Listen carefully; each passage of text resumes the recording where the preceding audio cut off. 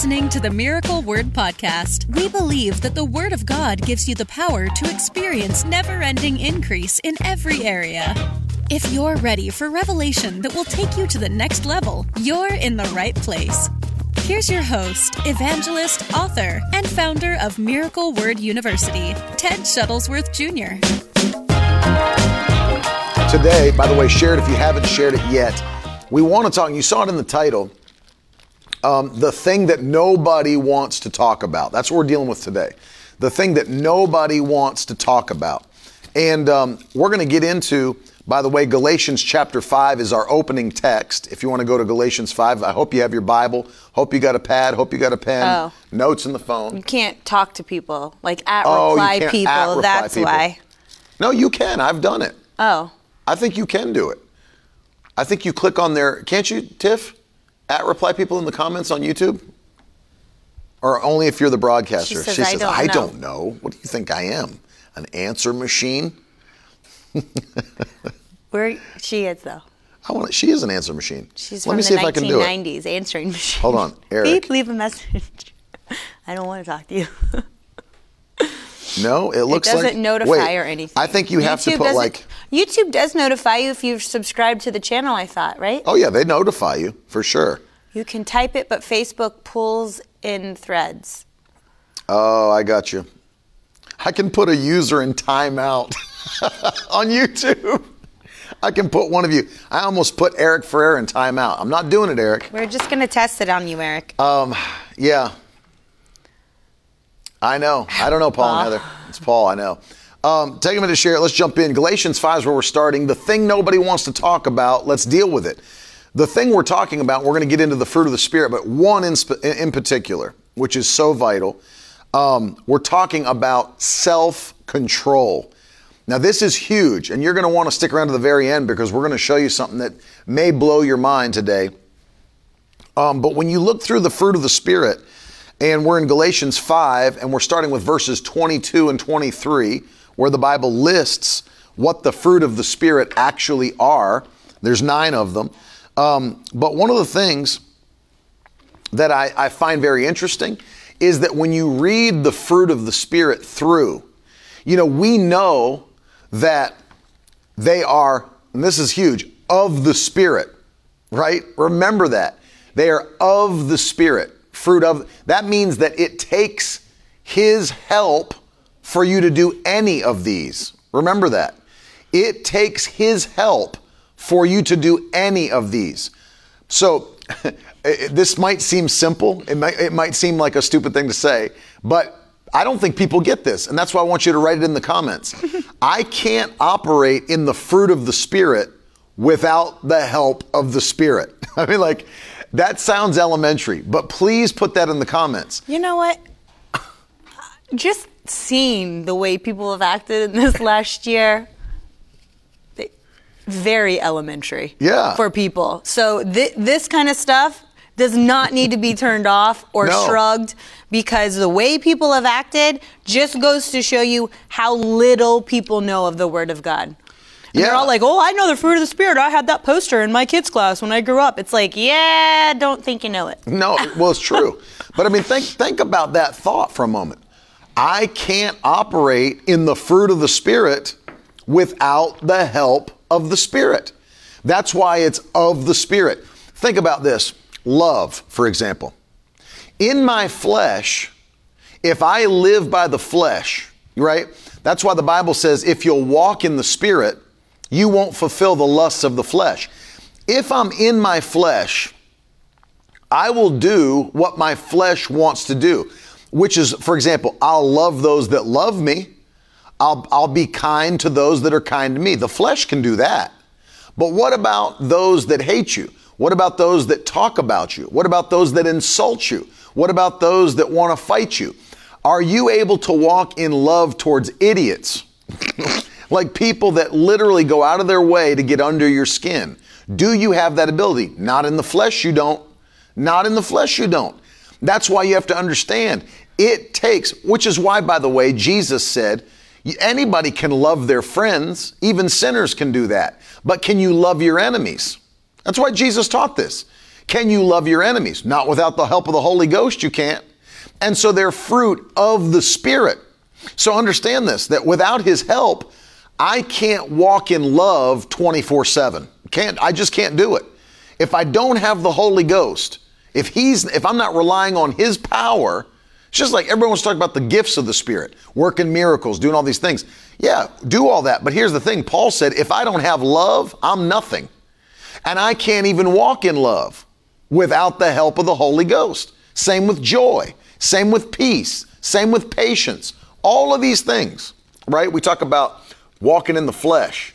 If we walk in the Spirit, we won't fulfill the lusts of the flesh. Right. So without the Holy Spirit's help, none of these things are even possible. They're not even possible.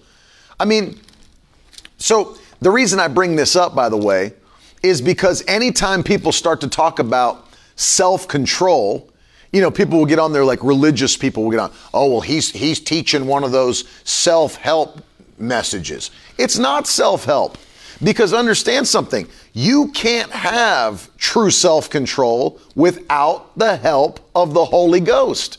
So if it was something that was self-help, it wouldn't be a fruit of the Spirit. I mean, so let's read it, by the way. Galatians 5, and the Bible says in verses 22 and 23, but the fruit of the Spirit is love, joy, peace, patience, kindness, goodness, faithfulness, gentleness, self-control. Against such things, there is no law. So understand, there's a reason it's listed under the fruit of the Spirit, because you need the Holy Ghost just to have it. Just to have it. Even Paul, did you know that Paul was teaching on there are things that I want to do for the Lord that my flesh doesn't want to do them. And I'm battling inside myself. I'm battling all the time about doing what I should do for the Lord and not being able to do what I should do for the Lord. By the way, are you in Galatians 5 right now? Yeah. What does verse 17 say, if you read verse 17? The sinful nature wants to do evil, which is just the opposite of what the Spirit wants. And the Spirit gives us desires that are the opposite of what the sinful nature desires. These two forces are constantly fighting each other, so you are not free to carry out your good intentions. See, now think how powerful that one verse is. One verse. Listen to it again from the ESV. The Bible says the desires of the flesh are against the Spirit. They're fighting against each other.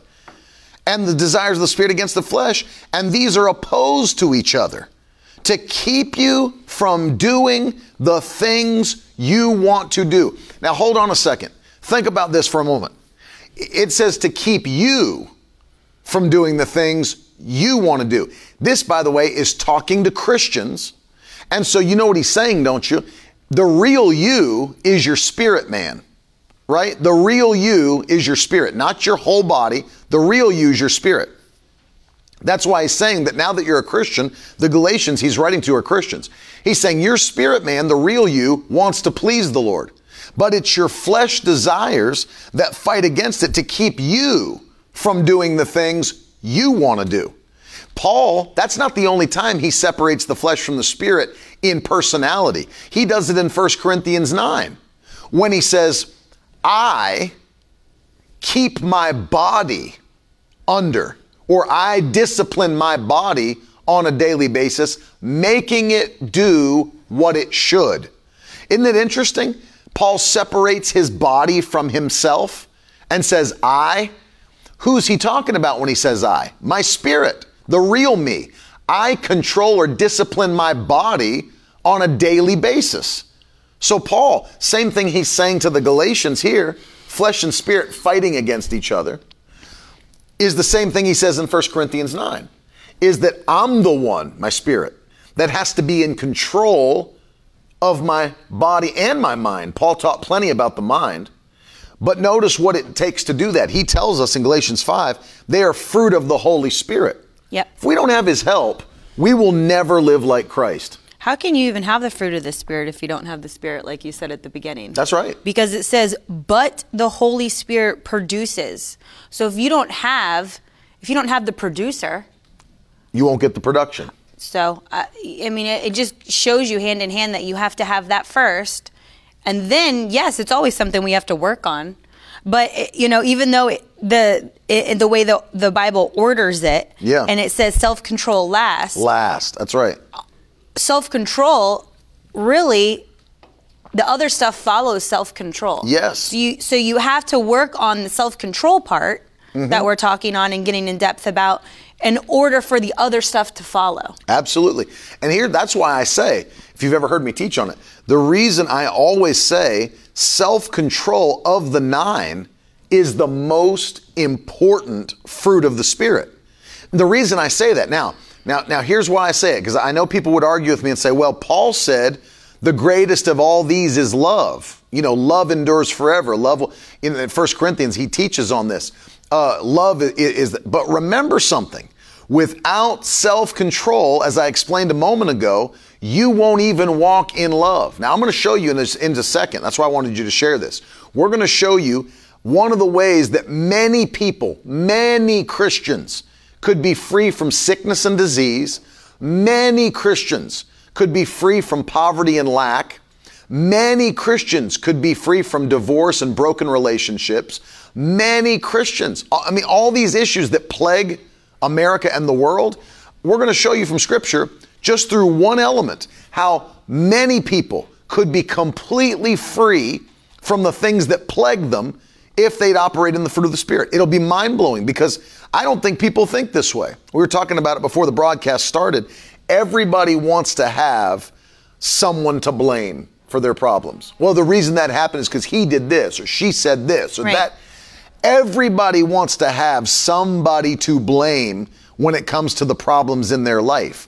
But true maturity as a believer is first introspective and says, okay, hold on a second.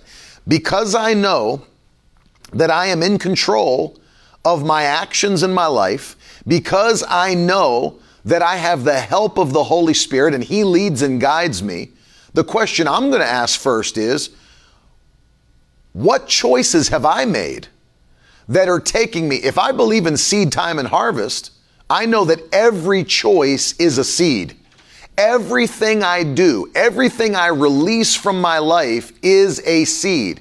And because of that, I know that my harvests are coming from my actions, right? My seeds are producing my harvests. Right. My actions are producing my outcomes.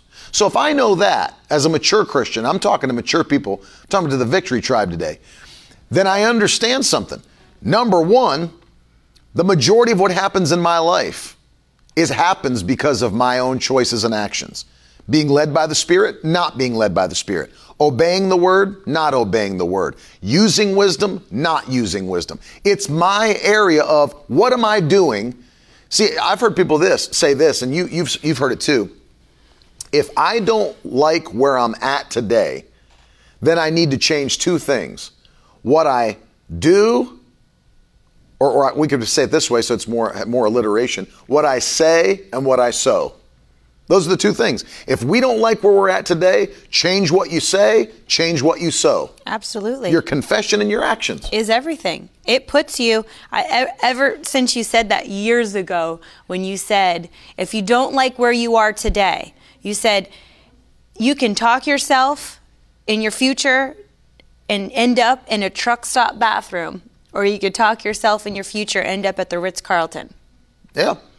Two outcomes to give you a visual. Two outcomes, but like you said, people don't want to take the responsibility. Listen up.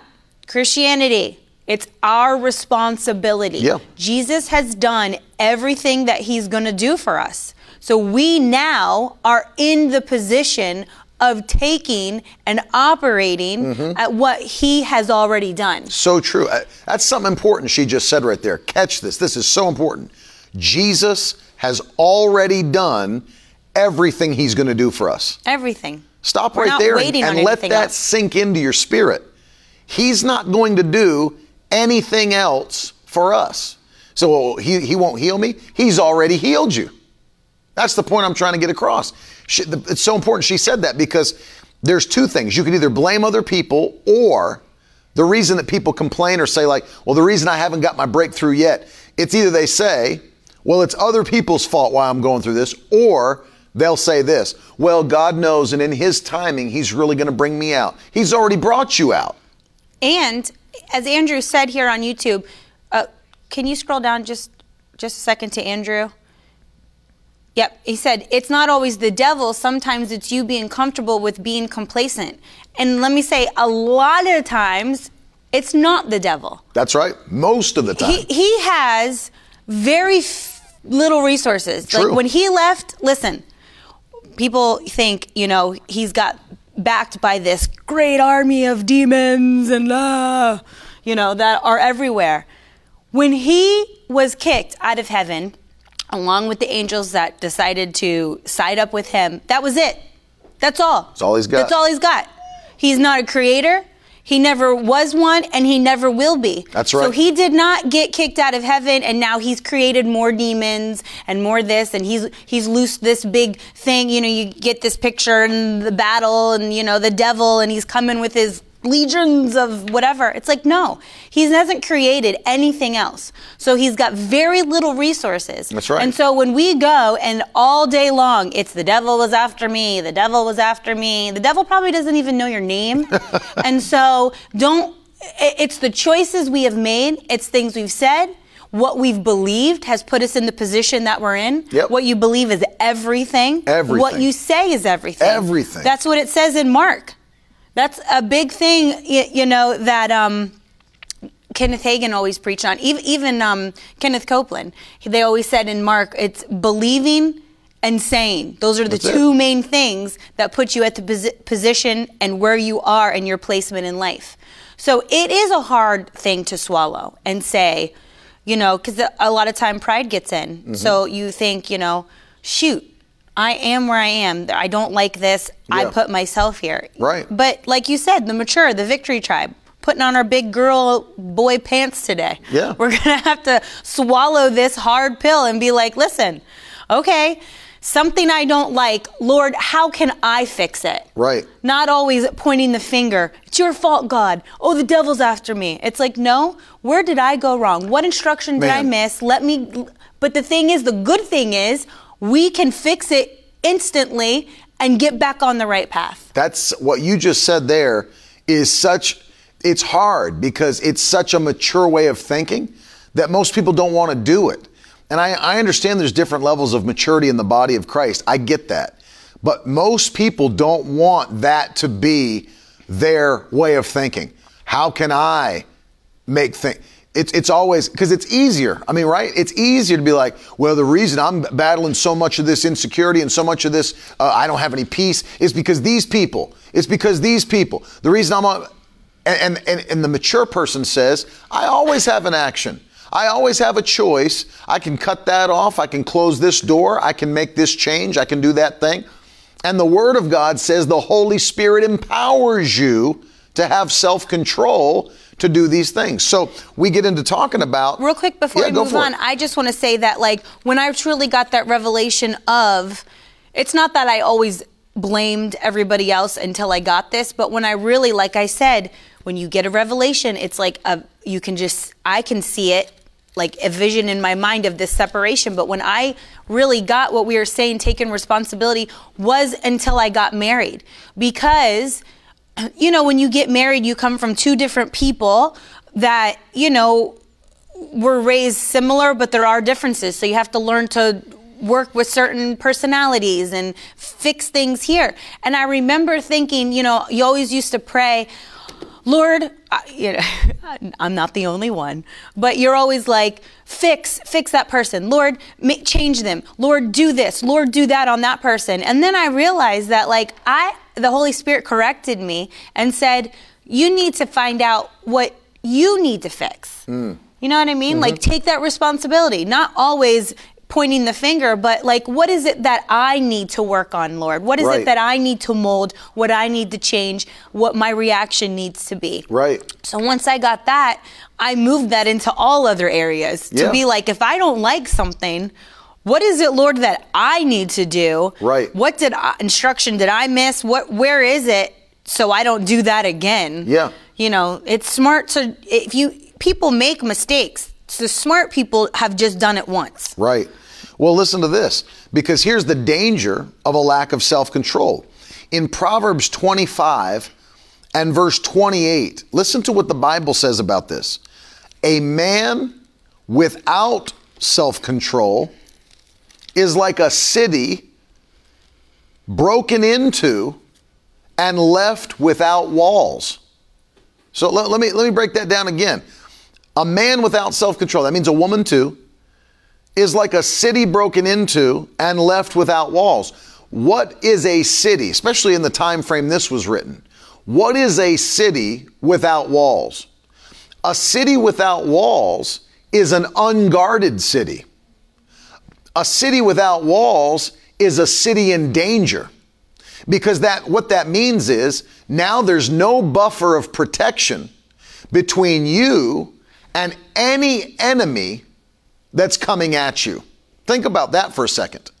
A city without walls means there's no buffer of protection between you and any enemy that's coming against you. And that's a man or woman without self-control. So let's break it down practically so that we're not just talking in theoretical terms. Let's start with talking about health. Because one of the things that we know to be true, and I say this as a disclaimer all the time, right? I am not, my wife can attest to this and she'll shake her head, I'm not any kind of a role model of nutrition or health. I'm not. I would not shake Well, I mean, it's true. I'm not, you've heard me many times talk about being in the Taco Bell drive-thru and spending $60 on tacos and all this stuff. I'm not trying to purport myself to be. Who hasn't? Lots of people. I'm not trying to purport myself to be any kind of health specialist or nutrition expert. I'm not. But I have to also say what the Bible says, and it's convicting to me as well. I was going to say, the Lord's worked on it. For sure. And one of the things we start to realize, health, okay? Let's talk about health for a second. Ooh, touchy subject. Health is crazy because people want to always believe, well, I just need God's healing power. And we do need his healing power. No question.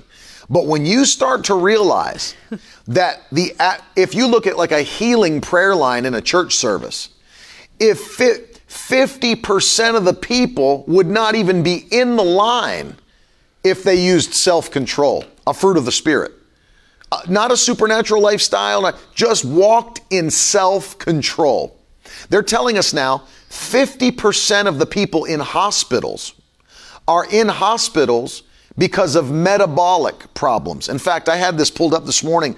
I want to just read it to you. Check this out. This is an article from the University of North Carolina at Chapel Hill. So it's on unc.edu. This is the health article that they released. It says this. Oh, this is mind-blowing. Now, this is not some fringe website. It's UNC Chapel Hill. Only 12% of Americans are metabolically healthy, their study finds. Only 12% of Americans are metabolically healthy. What does that mean? It means that only 12% of Americans aren't in the place where they'll end up with diabetes, high blood pressure, hypertension, heart disease, cancers, all of these things that come out of metabolic problems. That's insane. Only 12%. Of what, 7 billion people in the world? Well, this is Americans. This is America. 330 million people. So only 12% of 330 million people are actually in a place where they're metabolically healthy. This is why, by the way, this will blow your mind. This is why they're telling us now 100 million Americans right now are either diabetic or pre-diabetic. 100 million are either diabetic or pre-diabetic. That, if you think about this, that doesn't just come on you. In fact, I read a study this morning. Remember this. Doctors are telling us now, of everybody in the nation who has diabetes, 95% of them have type 2. Only 5% have type 1, which would be like what? What do they call it? Childhood obesity? What do they call that? When you're born with, it's like a genetic diabetes that you're born with. Do you know what that's called, Tiff? Genetic diabetes? No, it's not called that. It's called something else. But type 1 is, the kind you're born with. They're telling us that 95% of people with diabetes have type 2, adult onset diabetes. So what that means is they did it to themselves. They did it. Diabetes it's self-control. kills more people than COVID. So what are we saying? Proverbs 25. A person without self-control is like a city with broken down walls. Any enemy that wants to attack can attack at will because you have no juvenile diabetes. Thank you. Yep. They have no ability to withstand it. So now 50% of people in hospitals are for metabolic problems. You've got heart disease, hypertension, you've got type 2 diabetes, No, you've got gestational's when you're pregnant. Yeah, that's when you're pregnant. But when you come back and you understand even problems in your joints, arthritis, all these things, cancers, they're all problems that can be handled by using wisdom. But nobody wants to do it. We want to do what's easy. And so as a result, what happens, we don't have self-control. We have a nation that's ultimately, they've proven this, ultimately a sedentary nation. We have a sit-around lifestyle. We don't exercise our hearts, all those things. And that sounds like self-help. It's not. It's biblical wisdom. It's biblical wisdom, the temple of the Holy Ghost. Being a steward of the temple of the Holy Ghost. It's just pure wisdom. And so even Paul said to Timothy, physical exercise profits a little. But look what he was comparing it to, godliness. Well, nothing compares to godliness. But godliness is profitable unto all things. Well, of course it is. Nothing's going to compare to godliness, but even Paul had to admit physical exercise does profit you. Why? It's only taking care of you in the temporal time while you're here on the earth, but you're a steward of the temple of the Holy Ghost. So imagine the prayer lines in church being cut by 50% because people used wisdom and didn't do the things. It's funny, when you grow up in like a holiness church, you grow up in Pentecostal church, they preach hard against sin. Man, they preach against smoking cigarettes. They preach against drugs. And they're usually they preach obese. Against all those things. They never touch because the preachers obesity, are usually or obese. what's the term there? If you're an overeater, Gluttony? The sin of gluttony. They never touch on that. We grew up Pentecostals. The only thing we were allowed to do was eat. We can't go to the movies. We can't play cards. Can't do anything. But we could eat. And that's what we always did. But it's not touched on. But notice, if we want to talk about, because what do they always point to? It's destroying the temple of the Holy Ghost. Cancers, cigarettes destroy the temple. Drugs destroy the temple. All these different things. But one of the things we're seeing now in America is what's really killing Christians. What's really killing Christians above everything else? Heart disease, type 2 diabetes, strokes, all these issues. It's not cigarettes that's killing Christians. It's not drugs that's killing Christians. It's not it's the thing that we're talking about today. It's the thing the Bible talks about, that you've got to be a person of self-control. Just because your flesh says, I want something, doesn't mean you give it to your flesh. That sounds elementary. But just because your flesh says, I want that, doesn't mean you give it to it. No. Your flesh will want a lot of things. When you were saying healthy, I immediately thought, because I did a podcast on being healthy in your body, and I thought of 3 John 2. Dear friend, I hope all is well with you, that you are healthy in body as you are strong in spirit. Yes. So if you're strong in the spirit, with the fruits of the spirit and self-control, you will stay strong and healthy in your body. Absolutely. Even though he's saying, like you said before, physical exercise isn't as important, it's still be here in the spirit will lead you to do the right thing for your body. Well, think about this. And we've talked about this, and we've talked about it on the broadcast. What do we think God wants us to do? Be a minister for him, an agent for change from the kingdom for a short period of time or a long period of time? Right. I think of the sad stories like evangelist Jack Coe, who was a powerful man of God. You go back and watch Jack Coe's revivals during the Voice of Healing under the tent, massive tent, tens of thousands of people coming to hear him preach and see God move and work miracles and signs and wonders. Some of the most amazing miracles you've ever seen. But Jack Coe, I believe, died before he was 40 years old. Died before 40. He was extremely overweight, not healthy, living in that way, and died. Now, was that God's plan for his man to die before 40? You better believe it was not. Right. Was it not God's plan for that man to minister long and strong? Of course it was.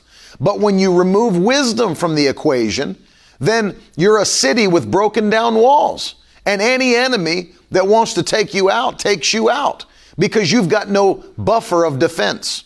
No question that God wanted Jack Coe to minister long and strong. And there were people that even felt in the spirit to talk to him and to speak to him, to correct him.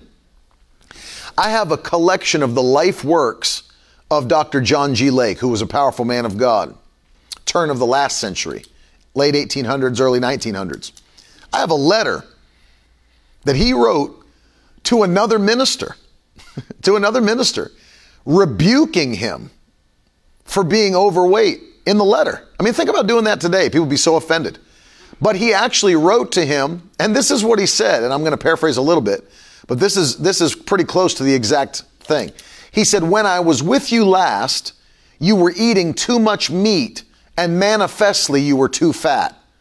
Dr. John G. Lake, who was started as a medical doctor, became a preacher and an apostle, wrote a letter to another minister and rebuked him for his weight level. I mean, and did it in the anointing. So, I mean, you think about the fact that there are things we have to look at. But it's true, taking care of the temple. That's what the Word of God says. You have to realize this is a borrowed vessel. That we're stewarding. That we are required to take care of. And so you think about things you lend out. Let's say you've got an expensive iPad or laptop and you borrow it to your friend.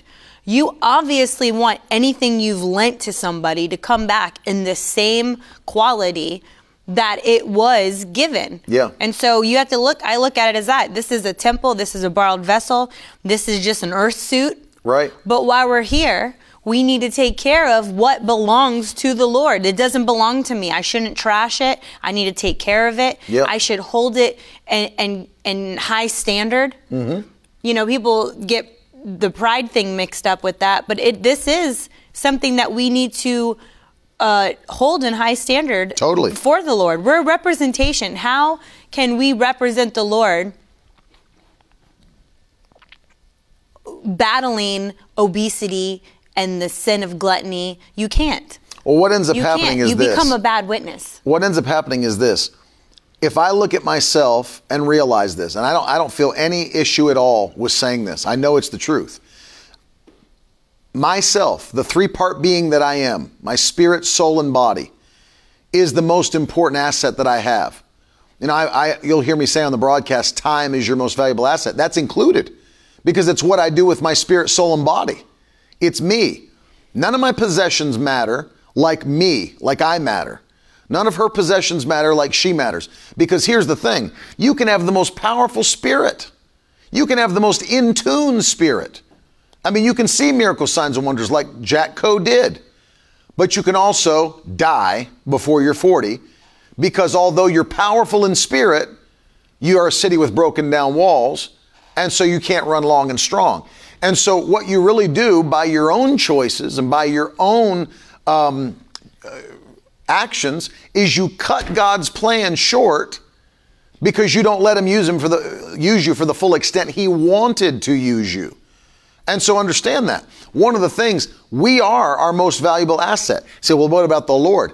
I am one with him. My spirit's united with Christ. The Holy Spirit dwells. That's why I'm saying Paul actually had to remind the Corinthian church, don't you know that your body is the temple? He didn't say your spirit's the temple. He didn't say your mind is the temple. He said your body. And by the way, this is in context because what's Paul reminding them to do? Don't join your body to prostitutes. Don't join your body to those that are not believers, unequally yoked. He's actually talking about that. Don't you know that your body is the temple of the Holy Ghost. And in fact, when he talks about some of those sins, what does he say? He said, other sins are sin, yes, but these sins are sins against your own body, which is the temple of the Holy Ghost. He's making that point that you got to keep in mind. This right here is the house of the Holy Spirit. I mean, I always tell people like this. Imagine if we had Jesus coming to stay at our house. Do you think we'd throw him in some basement room with like a moldy mattress, you know? And down there, it smells like pee. Like, we don't have a basement that smells like pee. We don't even have a basement. But imagine. Or would you clean out the I'll tell you what most people would do. If they knew for a fact Jesus was coming to their house, I would clean out the master bedroom. I'd recarpet it. I know people would do like I'd make sure the best of the best was in there. I'd make sure he had everything he wanted. I'd make sure it was pristine. You think about that. Think about what they do if the president's coming to stay at a place or a dignitary. They give him the best of the best. But if it was Jesus, imagine. You would do that. You'd make sure he was staying in the best possible room, clean, brand new carpet, brand new sheets, brand new everything, painted fresh, beautiful. Now think about your body. That is the permanent home, while we're here, of the Holy Ghost in the body of Christ. He lives in our bodies. What are you giving him to live in? What are you giving him to live in? Think about that. And that's key. Don't you know? Brian just put the scripture on YouTube, 1 Corinthians 3:16. Don't you know that you're the temple of God, that the Spirit of God dwells in you? He does. So imagine this. We're talking about number one, with your health. Imagine how many things. Do you know how many people that when we come up for prayer, say, would you pray for me? I have diabetes. Pray for me. I have high blood pressure. Pray for me. I have arthritis. Pray for me. And they go through the things that are metabolic things. Joint pain, arthritis. Imagine if we just took steps to value what God's given us, look at it as the temple and say, I'm going to take actions of wisdom and obedience to guard my temple. Absolutely. Then your faith is going towards other things that you're believing for. And think about that. You're not just sitting there. What God's called you to do. You can do other things. You can believe, you're not over here working on, I need to feel better, believing for healing, this and that. Yeah. Because now your main focus is on getting your body back on track when he's called you to do other things. Well, think about it. When you're incapacitated by sickness and disease, you have to focus inward now, because I need to be delivered or healed before I can go out now and focus outwardly on my Christianity and give what I have to the world, because sickness and disease incapacitates you. It gets you looking for an answer before you can bring an answer to somebody else.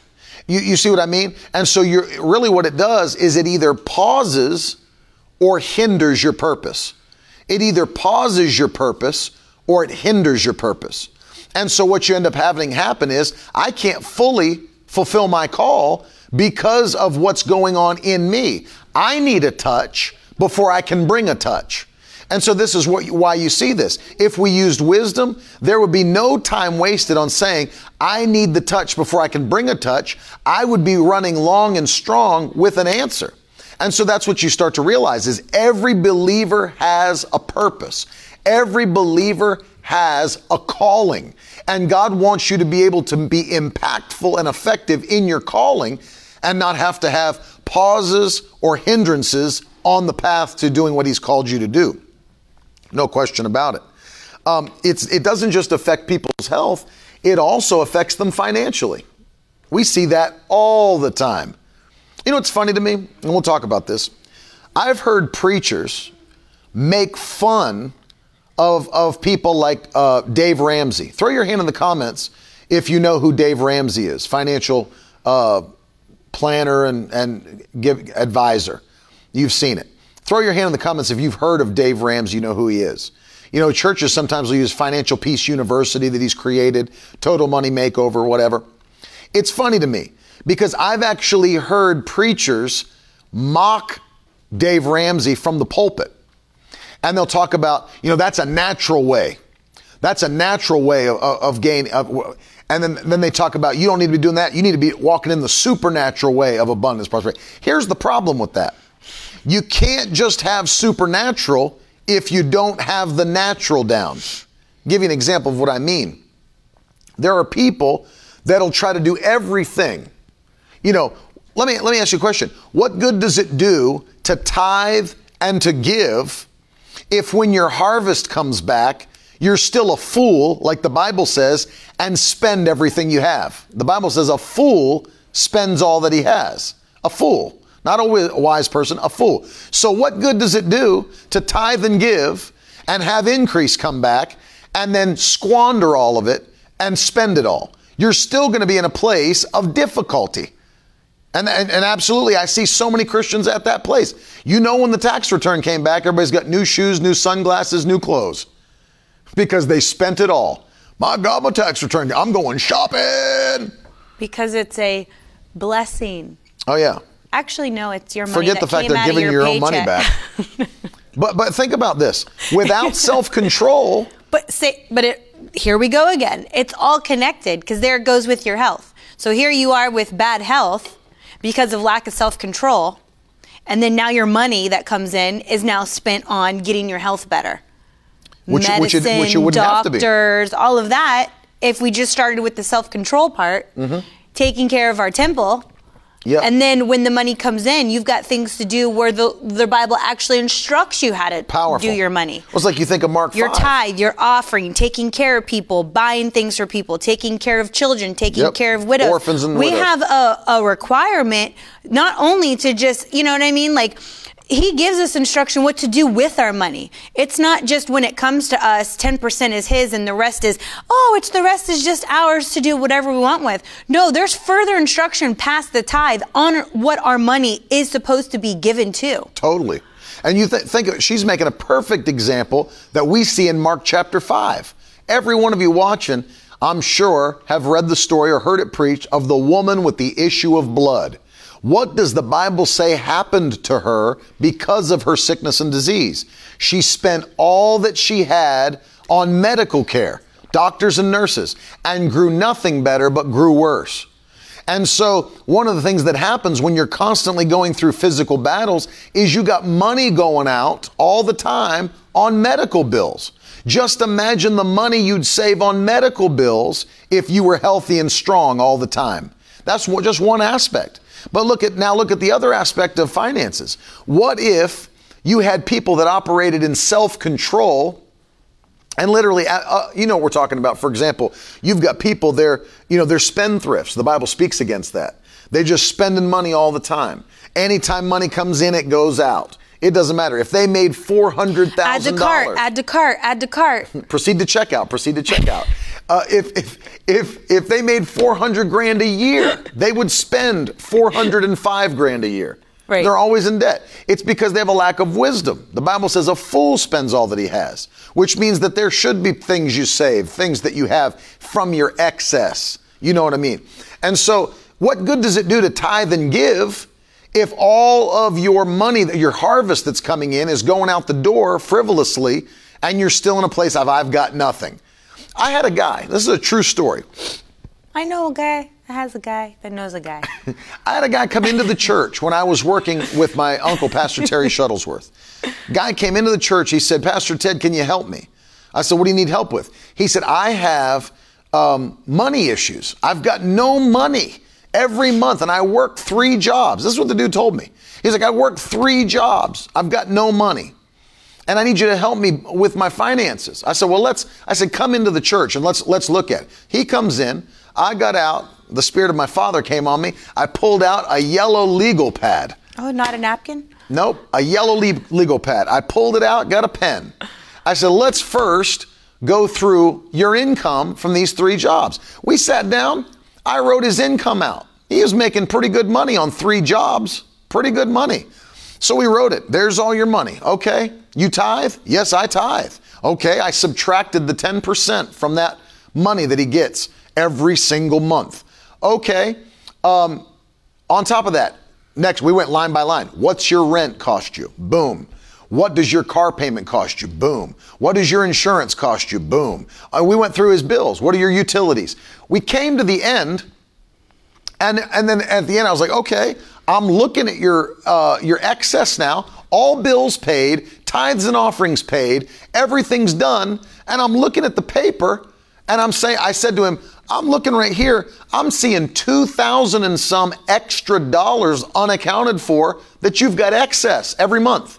$2,000 plus a month that's just play with money, save money, do whatever you need money. I said, where's this money? And he got a blank look on his face. I don't know. I don't know. You don't know? It's like Shaggy. Hold on. $24,000 a year that you don't know where it is? You don't know where it went? You're telling me you got money problems when you've got all bills paid, tithes paid, offerings given, and you've got $24,000 a year that you don't know where it is? You don't have money problems. You've got stupid problems. I mean, it's just bottom line. That's all this brother Ted is so harsh. You don't have money problems. You don't have money problems. It's wisdom. It's a self-control issue. Because you know what's happening, right? What's happening is that money's just literally flying out the door. And that's what happens. And I'm not being condemning to people that are, that are facing that. And they need to work on it. But what I'm saying is, it's not the devil, because that's what they'll say. The devil's attacking my finances, Brother Ted. Devil's just been attacking my finances. I need you to pray for me. It's the devil again. You don't need me to pray for you. You don't need me to pray for you. You're already tithing. You're already giving. You're already working and being diligent. What needs to happen is not prayer. It's self-control. Being smart. I was like, dude, how in the world is this flying out the door? And you don't know. You have no recollection. It's self-control. It is what does the Bible say? And see, this is why you can clearly see why we're talking, that this is the most important fruit of the Spirit. It governs everything in your life. Right. Everything. Self-control. Your health, your clean finance. up so many issues that people battle. Let's deal with one other one before we pray. Relationships, marriages, relationships with family members. Let's deal with that. Because here's another, you touched on it earlier, because you talked about how am I reacting to people when they talk to me? How am I interacting with my coworkers? How's my witness when I talk to my unsaved parents? How is it when I'm dealing with my children? How is it when I'm dealing with my spouse? There are marital issues. In fact, I was on this day, we were going to talk about this. Maybe we'll save it for another day. But we changed to this because I felt the Spirit on this today. But we were dealing with this thought process about reasons that people battle divorce. And one of them is this. They have stressful situations because of their incompatibility. So think about it. If I've got a problem, first of all, I believe the husband's the head of the home. Bible teaches it. And has the control to guide it into peace, joy, or not. Remove it out. I always look at myself first if there's problems in my home. If we're lacking peace, if there's some sort of, and we never are, but if we ever got to the place where there was, I feel like there's a lot of issues in my home, I'm going to look at me. What's the leader doing? What's the leader doing? Am I cultivating peace and joy or not? And so one of the things you can say is this: I can't control how people treat me. I can control how I treat them. And one of the things you'll find is this, and I can deal with this in like in a marriage relationship, is this. Grab my arm. Is maybe there's something, and everybody deals with something at some time. But what if there was a day that my wife was, just a little irritated about stuff that was going on, or something that had happened, something somebody had said, something somebody had done. And so when she talks to me, that irritation is still in her voice, still in her actions. She might be short, vice versa. Maybe the same thing me to her. Okay, that can happen, but here's the question. Then am I going to be someone who reacts or somebody who acts with my own agenda?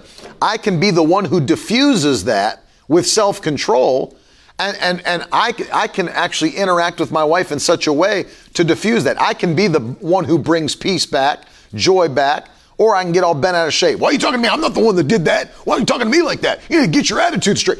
And what's that happen? Now I've got another thing that I just sowed into her that's going to even make her more irritated, more tension, more lack of peace, more lack of joy. So what did I just do? Instead of acting with self-control, and the other fruit of the Spirit, love, joy, peace, patience, gentleness, goodness, meekness, faithfulness, and temperance or self-control. Understand, instead of doing that, that's what the Bible says, Billion. A soft answer turneth away wrath. No question. Instead of doing that, what did I do? I fueled the fire. I fueled the fire of anxiety and issues and, all of that. And one of the things that you'll see happen, you agree with me on this? Maybe. I have to hear it first. How many people have we had that we've talked to, issues in the relationship, because not only do they let things fester, but then they hold it in their heart. Oh, trust me, next time he brings that up, I'm dropping this whole thing on him. Remember when you did this? It always happens. I always laugh because everybody always wants the power. You know what I mean? The power, how I'm trying to explain it. Like everyone wants to be the upper hand, the power. But when you really think about it, having the self-control and diffusing the situation, changing the tone, with anyone, your spouse, friendship, parents, you actually do have the upper hand by having the self-control. You have the power in that moment to say, listen, I don't know why they got on my case, and it was wrong that they spoke to me like that. But how am I going to make this situation better? How am I going to create peace in the atmosphere? How am I going to show love? It's not something that you answer one way, and someone answers one way, and then you go and heighten it by 5 levels. That's right. Because it does make things worse and last longer. And then always things are said between anyone that never should have been said. And can't be taken back. You get out of the spirit because you're not operating in the spirit at that moment, and you speak fleshly. And so you have to understand that just because somebody says something a certain way, your self-control needs to kick in and realize, listen, I do have the upper hand right now. I actually am in a leadership position right now to take this to a different direction. That's totally true. And that, obviously, that takes maturity and self-control. No question about it. It's not easy. No. It's not easy at all. You know why? Your flesh wants to do the thing that makes it happy. Well, that's what the Bible says. Fight. It's warring between each other. And so be the person that's like, I've got this. I'm bigger. I've got this. My spirit man is going to win. And see the outcome. See how relaxed things is. See how it ends in a second. Right. That's one thing I appreciate about Ted, of many things. But one thing is when we got married, it was... Say it. Your hotness. Hey. It was... He wasn't going to let things go on. Because I had the tendency. It's just, sometimes girls are like this, I need a minute. And it's really, you don't need a minute. You're just hanging on to it. You're going in the other room and letting it go. Well, that's one thing he nipped in the bud early in our marriage was, we're going to fix this now, and then that's the end of it. Solve it, it's done. We're done. We're not dragging this on. Do not... if you say sorry or I say sorry or however it's going to go down, that's going to be the end of it. That's the period on the disagreement. That's the period on we're not bringing it back up. We're resolving it. We're getting it over with. We will never go to bed mad at each other. We'll never, and we don't do that at all in all the years. Mm-hmm. It's always fixed before we go to bed if there was an issue. That's exactly. And so I appreciate and that you taught. The Bible tells us to do that. Yeah, but I appreciate that you taught me to be that way because there's just not how I was at first. Well, don't forget, the Bible instructs us, don't let the sun go down on your wrath. So, that's where it starts to fester. The longer we're mad at each other, seed is planted in the ground, the roots take hold. It starts to And grow. it's ugly later, and you have to work on killing the roots, changing this, doing that. It's like, just take it out of the ground real fast before anything gets watered, before anything gets said that keeps the roots to grow, before it grows into this ugly years of bitterness, how years it of gets there, I don't even know. Yeah, so take it out real fast. It's like, what a mistake to have a fight with each other and to get angry and say cutting remarks and then say, you know what, forget, I don't even feel like being in the same room with you. And then what happens? She goes to bed slams the door. I'm sleeping on the couch. I don't care. And so I run out. I'm on the couch. Now we're separated. Now we go to bed angry. We wake up angry.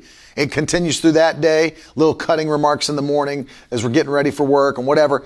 All those things. Cut it out immediately and say, you know what? My flesh is not going to overtake me here. My spirit is a spirit of love. I actually have the love of God shed abroad in my heart. I have God's love imparted to me as a believer. I refuse to be that person who acts like that and lets things continue on. And let me tell you something. If you think that's a small thing, think of how many divorces have happened and breakups because people, I just can't deal with him anymore. I just cannot live. And then you go talking to your girlfriends or your guy friends.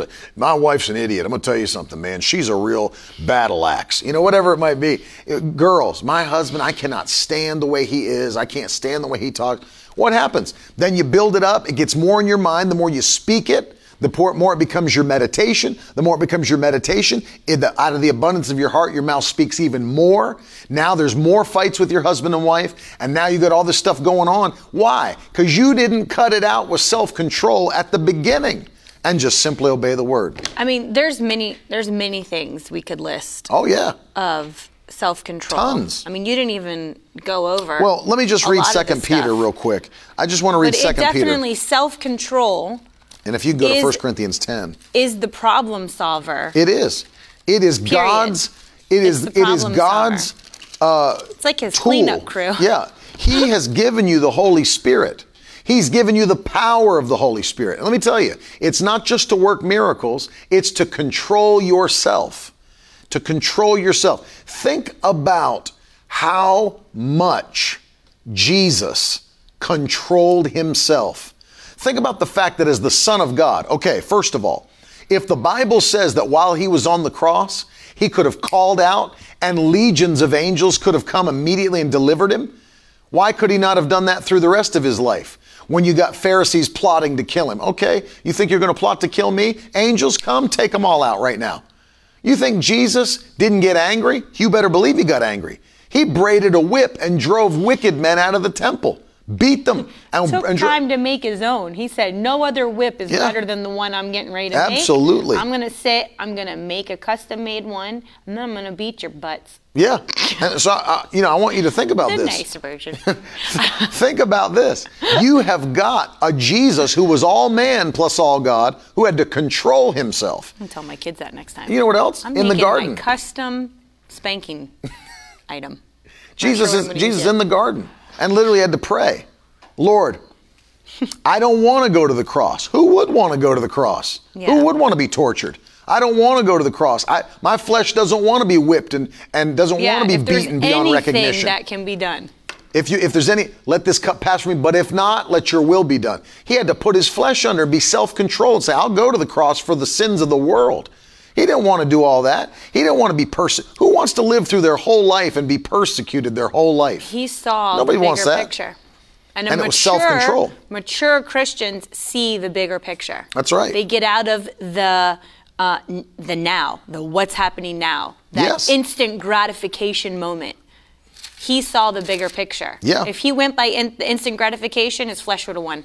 Listen to this. I want to read you 2 Peter chapter 1, verses 5 through 8. For this very reason, make every effort to supplement your faith with virtue, and your virtue with knowledge, and knowledge with self-control, and self-control with steadfastness, and steadfastness with godliness, and godliness with brotherly affection, and brotherly affection with love. Now look at verse 8. For if these qualities are yours and are increasing, they keep you from being ineffective or unfruitful in the knowledge of our Lord Jesus Christ. Peter here is actually writing and saying, if you'll make these qualities your qualities, love, self-control, it will literally keep you from being ineffective in the kingdom. So what's the flip-flop of that? If you don't make these qualities your qualities, if you refuse self-control, if you refuse love, if you refuse steadfastness, and if you refuse virtue and knowledge, guess what's going to happen? You will become ineffective. You'll have no impact. It will cancel you from being able to do things in the kingdom. Peter is giving us here the ingredients of effectiveness. In fact, I want you to put that in the comments. The ingredients of effectiveness. That's 2 Peter chapter 1, verses 5 through 8. The ingredients of effectiveness. And if we don't do that, we will never be effective in the kingdom. If you're going to be effective, it's going to take self-control. And then to finish before we pray, here's the uplifting word for anything you battle in life.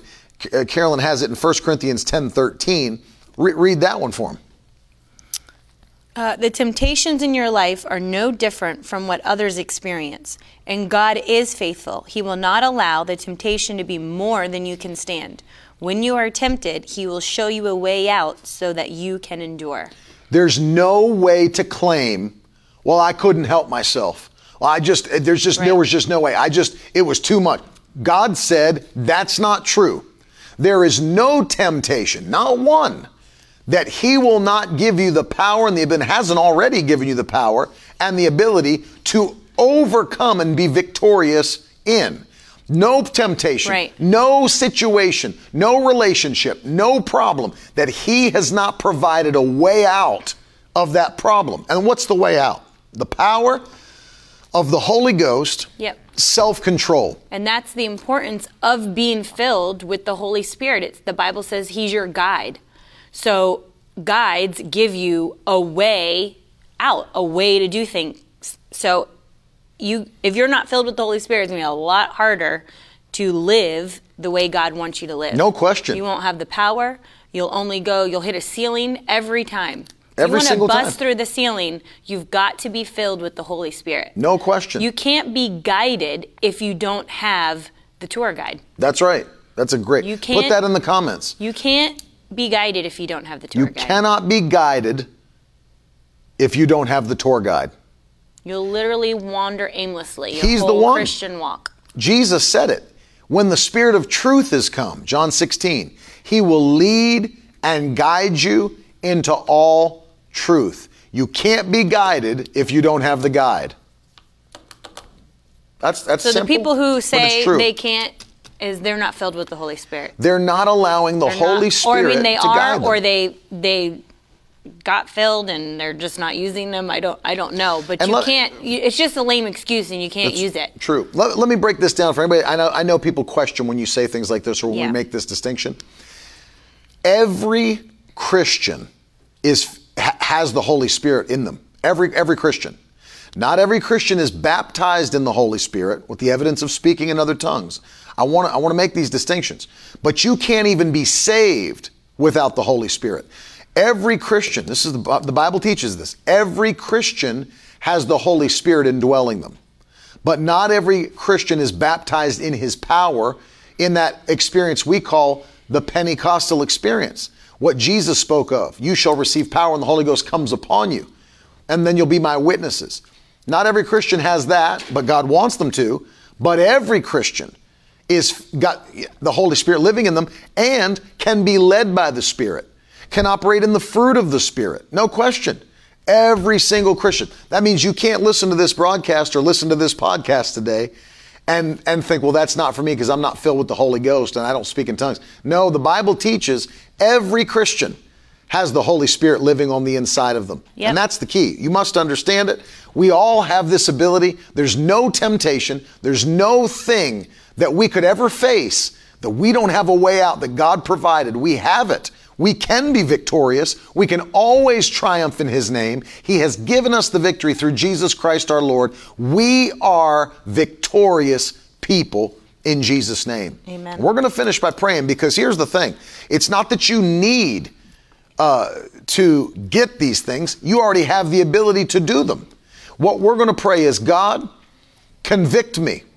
God, put the fire in my heart. God, put me in position to lean on this, the Word. I'm leaning on the Word, not on my flesh. I'm leaning on the Word, not my human wisdom. What can I do? And here's what I'm going to ask the Lord.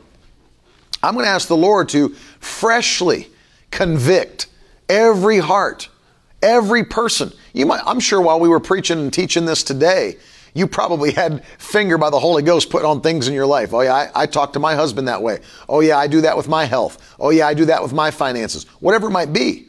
But I'm going to pray today that a fresh conviction of the Holy Ghost would come upon your life today to guide you to live unashamed for God and through His Word. So I want you to And when you feel that conviction, ask the Lord what it is. Mm-hmm. He'll speak to you like we're speaking to you. No question. That's why people is always, they're like, well, how do you know? How do you know? It's like, He speaks in a regular voice. You'll feel it. You'll know what it is. You'll know what the words are. You'll hear it if you're just tapping into it and quiet enough to listen. And here's the thing too, is that you don't have to be led to do things that He's already commanded you to do. Right. Remember that. You don't have to be led to walk in love. Well, I wonder if He wants me to walk in love in this situation. He does. He told you to. Well, I wonder if He wants me to use self-control in this situation. Yes, He does. It's in the Word. So the basic things you already know are commanded, and then situationally, He'll lead you to minister to people. He'll lead you to go and lay hands on somebody and to help somebody, deliver somebody. And our leading and guiding works with the written Word. But let me pray for every person that's watching or listening today. Father, in the mighty name of Jesus, I pray for every person watching or listening. Let today be the day that a fresh fire of the Holy Spirit, a convicting fire, comes upon our lives in Jesus' name. Lord, give us a desire to serve You at the greatest level, to make our lives pleasing unto You. I pray You'd strengthen us as You already have with a fresh strength, a fresh anointing to serve You and to control our flesh, control our minds, and to obey the written Word of God. Lord, as we do, we thank You that our relationships are coming back alive. Our health is coming back alive.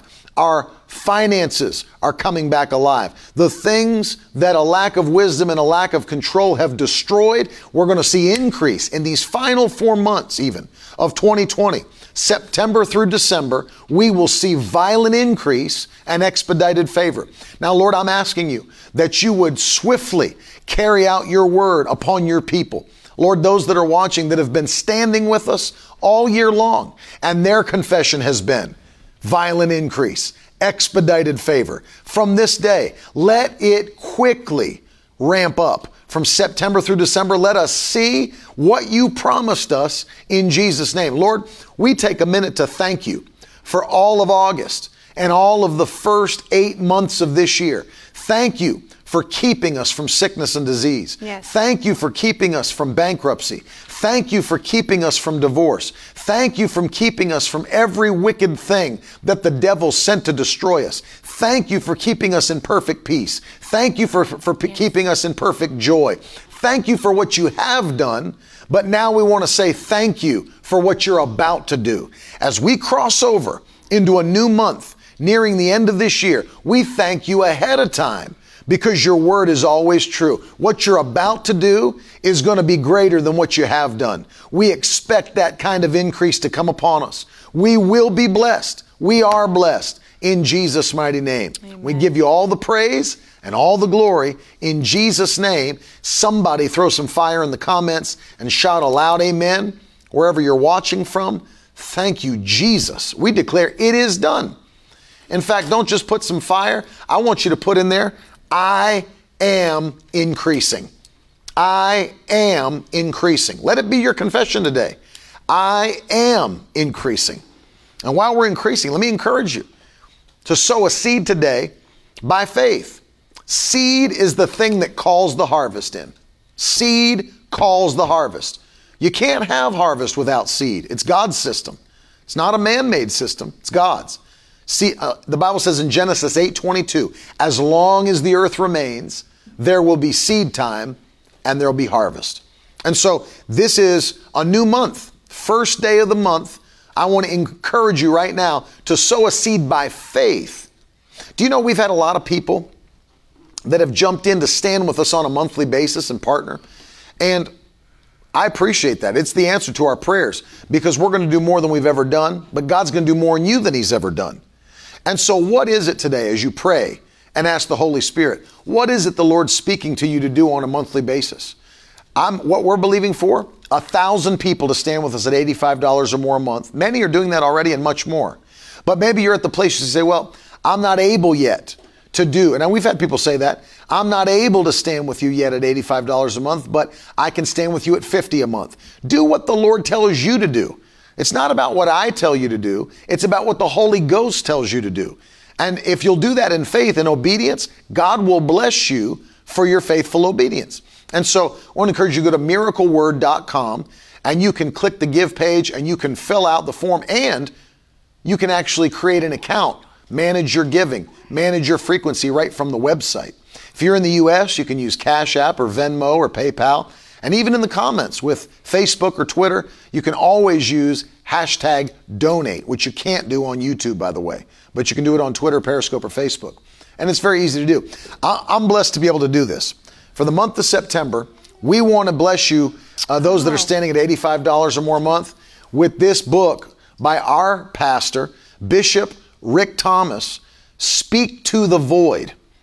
This is going to be our gift to those in the month of September that are sowing $85 or more for the month. This book is a must-have. Yeah, his revelation on this. Powerful. Let me explain something to you about this book. He is speaking about, now think of this, everything that you see that was created from things that are unseen. It's so good. The Bible says that. The things that are seen were created from things that are unseen. You look and you say, well, this is a situation. It looks like there's nothing. That doesn't mean anything. It only means there's nothing in the natural realm. There's never nothing in the supernatural realm. And the Word of God is a creative force that when you learn how to speak to the void, you can create from the unseen something in the seen realm. Something that wasn't there before will manifest. That's the power of speaking to the void. This book is a powerful revelation. He has done us a favor and a blessing. He's even signed every one of these books for you guys as a way to say thank you. And we love and appreciate Bishop Rick and Pastor Kathy Thomas. And I'm excited to make that available. So everybody this month that are standing with us $85 or more, that's our gift to you. Those that are sowing more, 1,000 or more, this is one of my favorite new resources to study the Word. The Life Application Study Bible, we even got it for you in a genuine leather, which is very hard to find. They don't sell them in stores for some reason anymore. But there are so many notes on the Bible, commentary, scriptural notes, profiles of people, timelines, word studies. I mean, there's so much stuff in here to go deeper in the Word of God. It's a great reference. I think now it's so great. It's the #1 selling study Bible in America now. And this, along with my brand new book, Further Faster, in the hardcover limited edition. It's our gift to you for sowing $1,000 or more. And we say thank you to everybody doing that. Don't forget, for those that just logged on, it's a new month. Brand new Miracle Word mission for the kids in the month of September. Tell them a little bit more about it one more time before we do anything else. This month we're taking time to teach your children on prayer, the importance of speaking to our Heavenly Father, the importance of listing not only prayer requests, but saying what we're thankful for this month, just to teach them that you live in that state. I know that a lot of times we get a little more like, we're going to do this in the month of November. But honestly, it needs to be something that we do year-round, daily, and stay in that state of faith, thankfulness, as, you know, that brings the blessing of God into your life when you stay in that part of thankfulness. So we're going each week. I have a special paper to print out, and it gives you a guidance on what we're going to pray for. So I have your kids writing out things within the week, you know, that of the paper that you're doing each week in September, but also prayer points that I've attached that your children can look up and read, and then they take that scripture and apply it to their prayer, which then they can take the prayer and add to it. So it's important that you teach them to pray and go beyond, you know, thank you, Jesus, for my food, amen. Right. Or thank you, Jesus, for a good night's sleep. and health in my body. Amen. It's time that at any age that we get them to go deeper in prayer and say more to the Lord. Absolutely. So grab it. It's all free. MiracleWordKids.com. Fill out that little form. We'll email you everything you need. It doesn't cost a dime. All kinds of resources there for the kids. By the way, let me say this. I want you guys, if you haven't done so, check out the podcast. It's available on all major podcast platforms, and we have tons of archived teaching on the podcast that you can listen to fully archived. And Tiffany, if we have that, we can throw it up. If the podcast is available on Apple Podcasts, Google Podcasts, Stitcher, it's available on Spotify. It's available on all major platforms. And I want you, if you haven't subscribed yet and checked all that stuff out, subscribe and grab it, because I have a podcast too, but I don't get a graphic. You're getting a graphic. Father, we just ask you to give Carolyn a graphic. I knew how this was going to go. Hey, quick question. I knew it. Little thing between me and Carolyn here. I want to hear from those that are still on. What color is this jacket that I'm wearing? They're going to say with the lighting.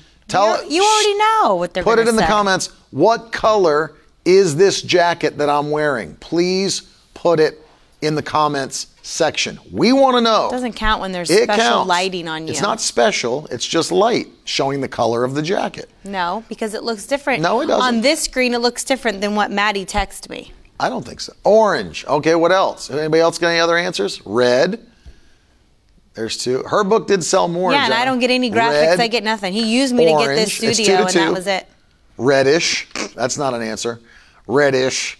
Who else? Burnt orange. There we go. Pumpkin color, which is orange. Mostly orange. Terry. Maybe it could be red. Terry wants to know what the secret Precious of today is. peach. Yeah, I saw that. Dark orange. Orange. The jacket's orange, folks. It's not red. My wife thinks it's red. Creamsicle. It's not orange, though, when you're standing next to you. Everybody in person says it's red. Oh, I like what Preston's powerful answer. I don't see color during this time. Preston, that's powerful. Correct. That's so good. And all you do. That was convicting, actually. That was a convicting word. My cousin Preston Shuttlesworth brought a convicting word. I don't see color at this time. I received that. Well, everyone that works for you, me, Jenna, your daughter, even my kids apparently, Tiffany, have all said the jacket's red in person. Maddie's screaming from the back, it's red. It's red. Because look, even Brooklyn. Come here, Brooklyn. Come on. You're so pretty. I'm standing here in the middle. No, stand. Ooh, I got my mic. See, in the lighting, it does look like an orange. Yep. But it's completely red. It's red? Mm-hmm. You think so? Yeah, but it kind of looks orange from there. I'll believe you. See?